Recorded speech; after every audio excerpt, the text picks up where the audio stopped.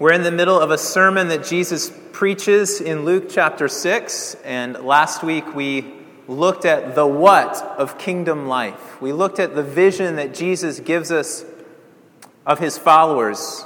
He's turned the world upside down with the Beatitudes and the woes that we looked at a couple of weeks ago. And in this new world of the kingdom that he is ushering in his ministry and his presence, he begins then to cast a vision for what the people that follow him will look like in their daily lives. For the kind of character, the kind of heart, the kind of actions that will express this kingdom life that they're now participating in and following Jesus in. So we saw the what of kingdom life, and that was not simply, but it was the radical message of loving your enemies, praying for those who persecute you, doing good to those who hate you, or praying for those who abuse you, blessing those who curse you. It was a life not just of non-response, non-retaliation, but also one of active engagement with those very people that make your life difficult or miserable or challenging. It was a radical call. So why does Jesus want us to live this way? Last week we looked at the what of kingdom life. Tonight we're going to look at the why of kingdom life, this way of the cross. Why does he want us to live this way? So he starts in verse 32, having just laid out that vision of loving your enemies, and he begins to answer some supposed objections or some supposed kind of reactions to this, which would say, Jesus, this is just a little too radical for me. Do you have a plan B? Do you have something for somebody more like me? Something that I can actually engage in and do? And he starts to suggest that, if you live life just like everybody around you, if you only love the people that love you, if you only do good to the people who do good to you, if you only lend to those from whom you expect to receive back as much, maybe more, he says, what good is that to you? What credit is that to you? How does that in any way make you different? Look, I've just described the life of the kingdom. It's upside down. It doesn't look anything like what the world that we experience on a day-to-day looks like, feels like, is experienced like. It doesn't look like that. So he says, if you're going to live life just in the way that everybody else around you lives life, if you're only going to love those that love you, that just can't be quite right for the vision of the kingdom that I'm giving and presenting. You'll be just like everybody else in the world that's not yet upside down. The world of the in and the out crowd, the world of the privileged and the unprivileged, the world that measures itself up by standards of intellect or looks or wealth or whatever else, you'll look just like that. And the implication of Jesus' words in verses 32 to 34 is that you as the people of the kingdom are called to look differently from those around you. There's got to be some kind of distinction, some way of differentiating between you, kingdom followers, kingdom members, and the rest of the people out there. Jesus labels them, in this case, sinners, to imply that they're not in that relationship with God. You people who are just living life according to your own will and your own way. There's got to be a difference. That's the implied argument that Jesus is making in verses 32 to 34. Now, we get that just instinctively. I think we understand that it's easier to love the people that love us and so on and so forth. But in the first century context, this was even more radical for Jesus to say these kinds of things for two reasons in particular. One was that in first century Galilee, in peasant villages, which is likely the context for Jesus giving this sermon over and over again, I'm sure, in his itinerant ministry throughout Galilee, there was a system of economic exchange that ruled those contexts, and it was one of balanced reciprocity. We understand this today as well, even though we don't live in a peasant village in first century Galilee. But it was simply the kind of rule of exchange that you would give to someone else, and in so doing, you would put them in their debt to give back to you in some kind of economic equality, something of similar economic value to be given back to you. You would do good to someone else. You would go and care for somebody else because in the system of the day, they were then obligated to come and to care for you. And this kind of balanced reciprocity was what took place in close-knit communities in first century Galilee. We call it, I'll scratch your back, you scratch mine. So again, it's not that foreign to us. But I think in their world, this was much more prevalent and much more understood as this is the way things go. So that was the first thing that was in place in the first century culture. The second thing in the broader Mediterranean world of the Greco-Roman culture in the first century was the patronage system. The patronage system where you had patrons who had some kind of social, economic, or political capital, some kind of riches. And then you had clients. You had the people on whom they would bestow privileges as benefactors. And then those clients would be obligated by virtue of receiving something from the patron to give back to that patron honor, respect, maybe their labor, maybe a portion of their wages. But they would be obligated to this kind of reciprocity back to one. And it would be a sort of unspoken kind of enslavement that you couldn't get out of. It kept the ones on top, and the ones on bottom. And it was this system that was prevalent. It was the way the world worked. So you have these two contexts into which Jesus gives these words, which, granted, are radical for us as we hear them, but are even more world-shattering, social system-shattering, economic system-shattering for the people in Jesus' original audience. What it means, what those things meant, and whatever combination of those a particular peasant in a particular village would have experienced, it meant that your giving to someone else was not from a free heart.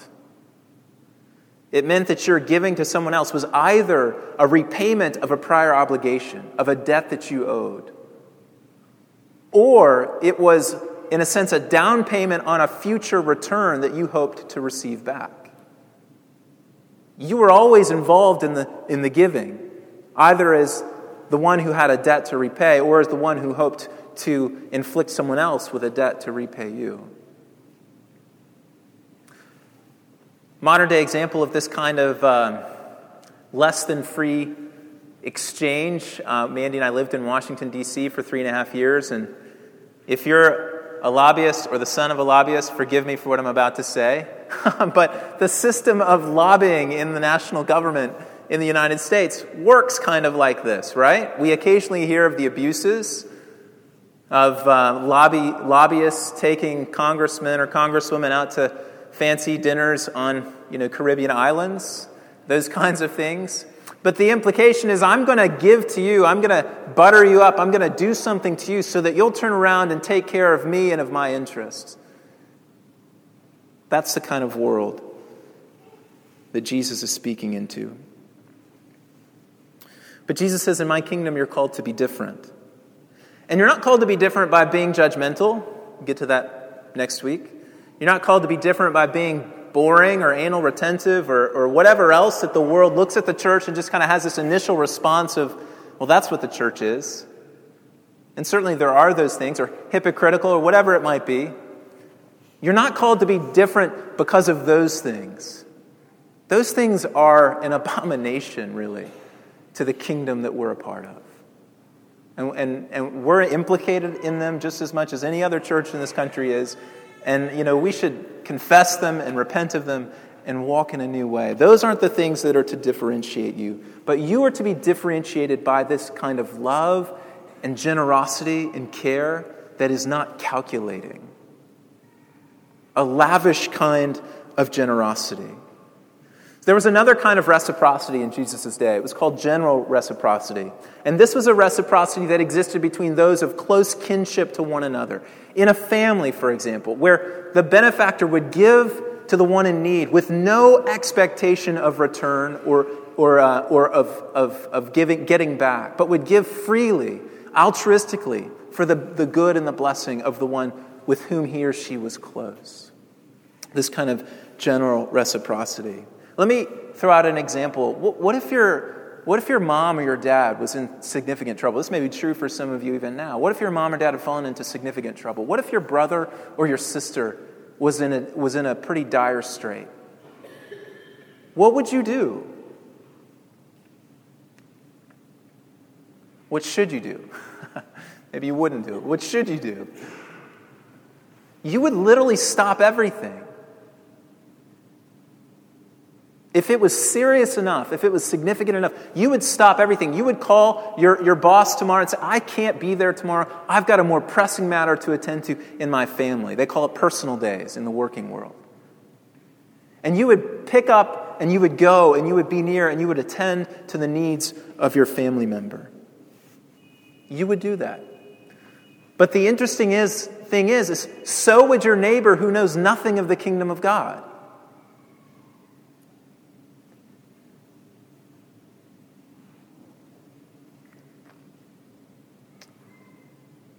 That's a general way of being human.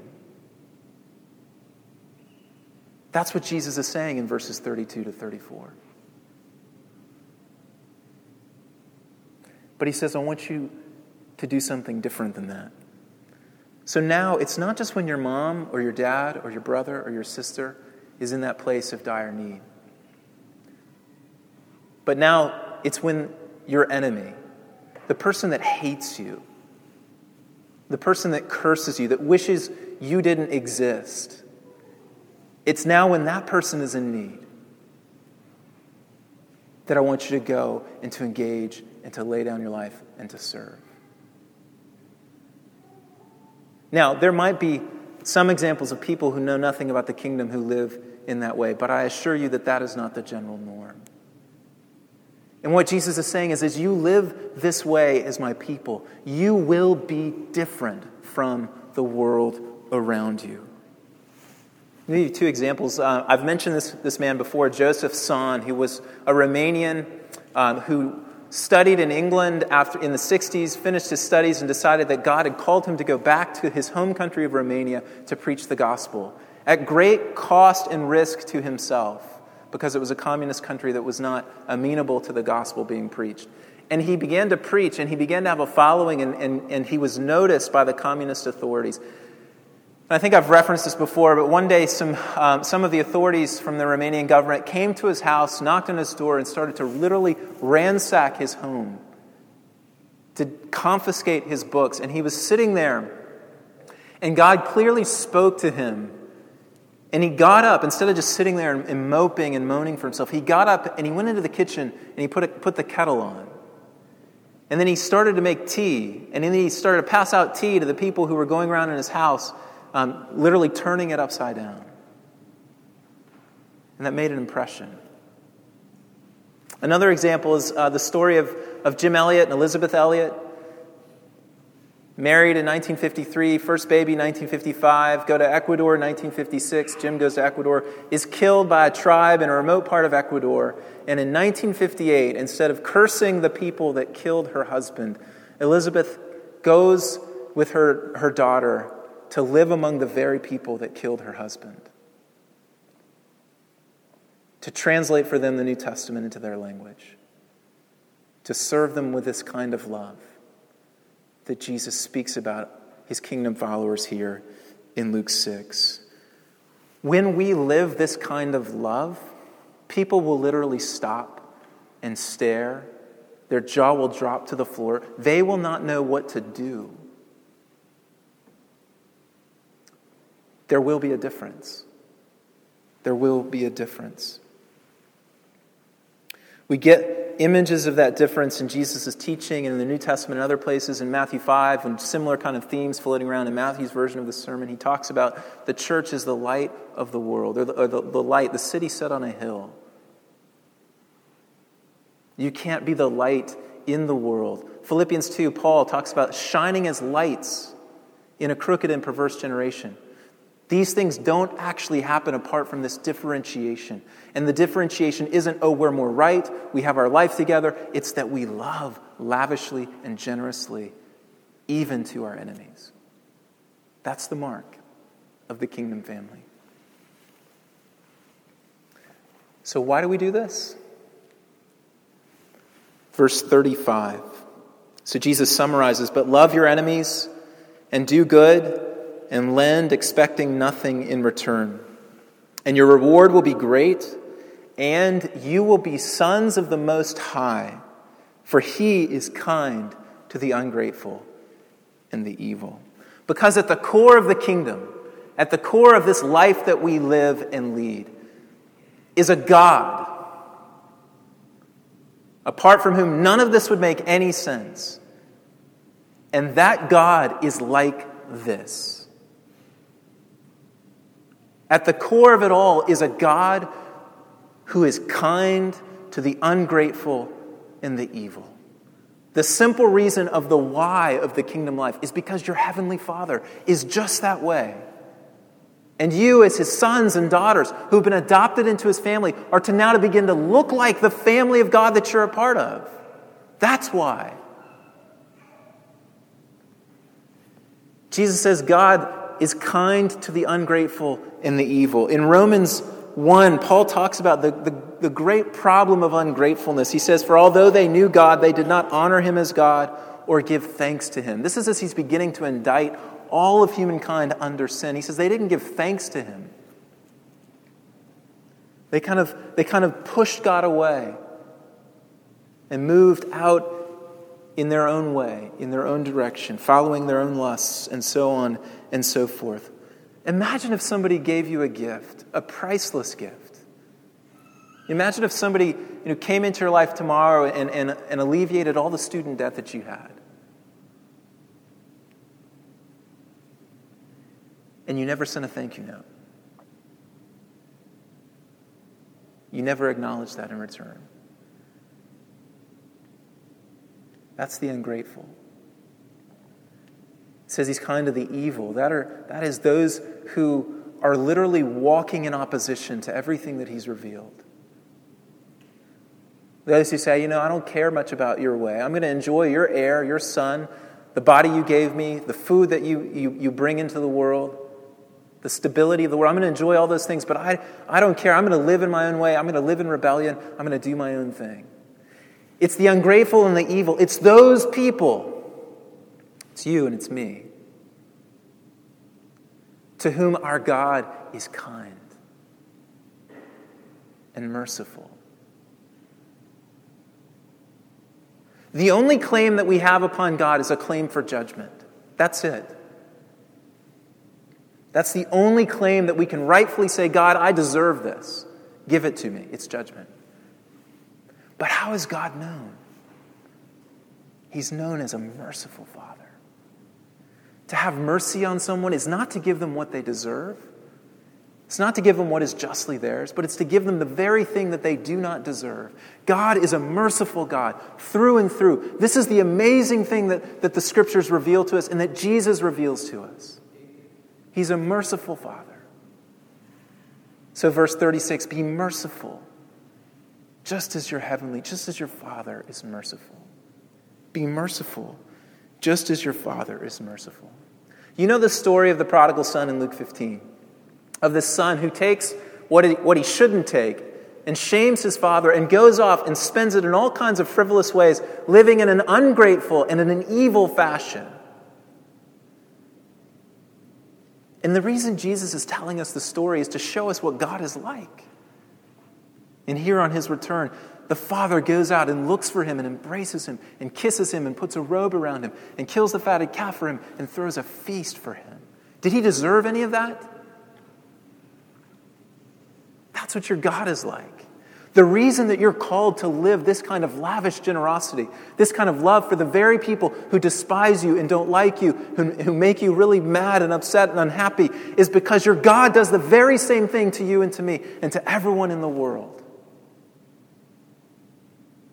That's something to get excited about in the church. This picture of the life of the kingdom that Jesus gives is only rooted and can only happen in light of the knowledge, the awareness, the love, the closeness, the intimacy with a God who is this way in himself. This defines him. He's merciful. He loves when he shouldn't love. That's it. You think about people's conception of God for just a moment. How do people conceive of God? You know, the most common way is probably somebody who's looking down upon them, looking for ways that they've tripped up, looking for reasons to cause them misery. Seriously. Maybe they look upon God as just this kind of capricious deity who's kind of doing things that don't really have anything to do with their life. But the picture of God, and people see this picture when you and I live this kingdom life, is of one who's loving and generous to a fault, in a scandalous way, to the very people that push him away, that run in the opposite direction. Do you see when people are pushing you, when people are maligning you, when people are making your life difficult, and you serve them tea,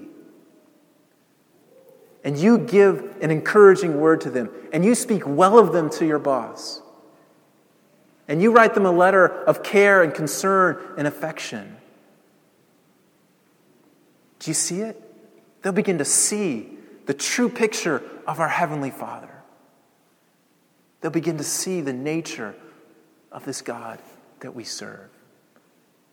Oh, I want people to see this God through the people who live and dwell in the kingdom, through the people of this community and Church of the Cross and the church in the city of Boston that's united under Jesus. How we long for them to see this picture of our Heavenly Father. Why the kingdom life? Because this is the way your Father is. But it doesn't just stop there. And briefly, there is a second reason. We talked about last week the cost of this life. When somebody takes your outer garment, you give them your inner one. When they ask of you, you give. When they take from you, you don't demand back. You will lose your stuff. You will lose things. And not only that, there's the internal cost of your dignity, of your pride, of saying, no, you deserve my rebuke. You deserve me to come back in kind and in like. This is the way I'm called to live. To give those things up. To silently go as a sheep to be slaughtered.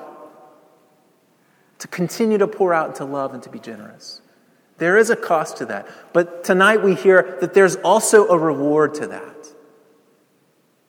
And don't think you're above this. Jesus wasn't above this kind of motivation, this kind of statement that those who live this way, your reward will be great, he says. Now maybe it's easy for us to kind of scoff at such a base way of encouraging love and lavish generosity and loving your enemies, all these radical things. But just imagine for a moment that you're being persecuted for your love for Jesus. Just imagine for a moment that somebody's coming into your house and tearing up your library and taking away your stuff. Just imagine that you're being persecuted. You're being dealt blow after blow after blow. And then all of a sudden, this kind of reward takes on a whole new meaning, doesn't it? As you see your stuff part, as you see your loved ones hurt and tortured and mistreated. Because you've entrusted yourself to this God. And his reward is coming. Thanks be to God. So that you can open-handedly let them take and give more. Because your reward is coming. That's a doctrine I want to believe in. The question is, what reward are you living for? You can have the reward of your just deserts now. You can go and respond in kind now. You can go and fight back now and maybe, just maybe, spare some of your dignity. But you'll lose your reward that day. Or you can give that up. You can embrace this life of the kingdom in the power of the Holy Spirit. You can be like your Heavenly Father.